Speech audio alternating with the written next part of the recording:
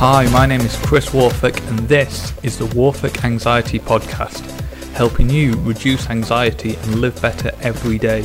I'm really excited that you can join me and together we can learn to enjoy life more.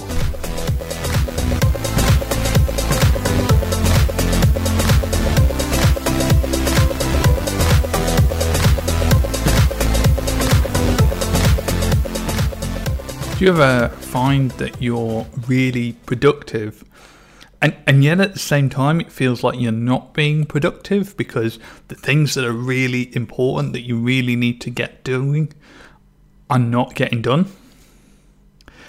If so, it's because we need to look at the difference between being busy and being productive, and they are different things, and that's what we're going to be talking about in today's episode.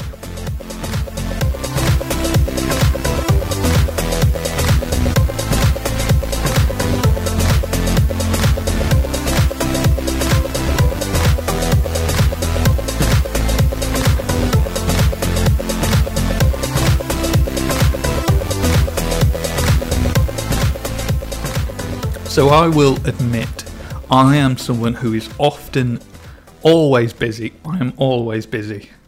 I am not always productive. And they seem like the same thing at first, and they're really not.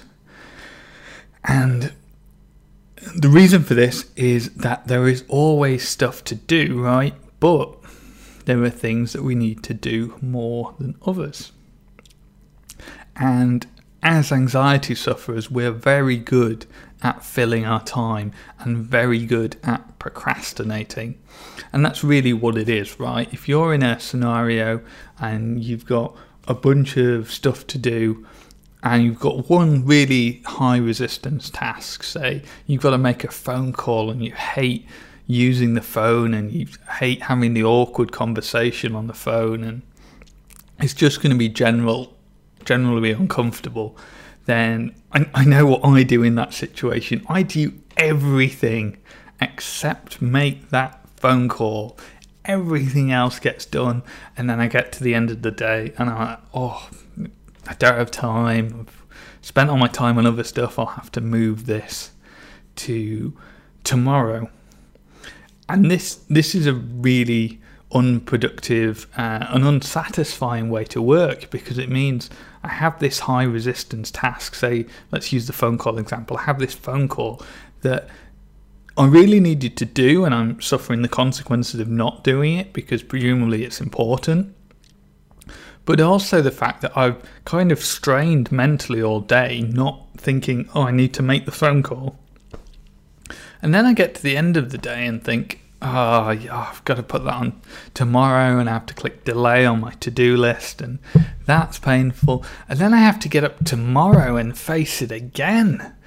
And it just produces a horrible feeling, right? What would be much better for me is if I could just get up on a morning and make the phone call and get it out of the way, and then I can spend the rest of the day doing things that don't really need to be doing. If I wanted to, but chances are I won't, right? Because what we find is once we've got that task out of the way, then suddenly all the things that we were finding to do to avoid doing it, then we realise that they're not really that important and we just get on and do something else important. So that's a situation. We can kind of know what's happening. The question is why. Why is it happening? Why do we end up in this loop where we're constantly pushing the task back? And of course, the reason we don't do the task is because it's really uncomfortable and really awkward and we don't want to, and that's a totally normal feeling, right? We know what anxiety is like. It feels awful. And so, of course, we're not really excited to do the task and we put it off. But that makes us unhappy. And the reason that we don't do it at the end of the day is because willpower is a finite resource and it gets rebuilt by relaxation and sleep. And so what we find is first thing in the morning we will have the most amount of willpower, and then as we do stuff throughout the day it will just be drained and it will go down. So we'll have the most willpower first thing in the morning and the least amount of willpower last thing at night. So if we've got high resistance tasks that's going to take a lot of willpower to overcome, then of course we're not going to be able to find the willpower to do it at the end of the day because we couldn't find it to do first thing. So we've basically got no chance if we try and do it at the end of the day because it's just too hard, we're just too drained from getting through the day, and we don't have the willpower left. So how do we avoid this cycle? Well, the answer is pretty unpleasant, is that you have to order your to-do list by how much you don't want to do the task. So traditionally, I've always ordered my to-do list by the things that are most important. And I do the most important things first, even if I'm quite excited, happy to do them. And things that are also important but I really don't want to do will be deprioritized. And that's how they end up at the end of the day, and I don't have the willpower to do them. So instead, now what I do is I order my to-do list by how much I really don't want to do a task.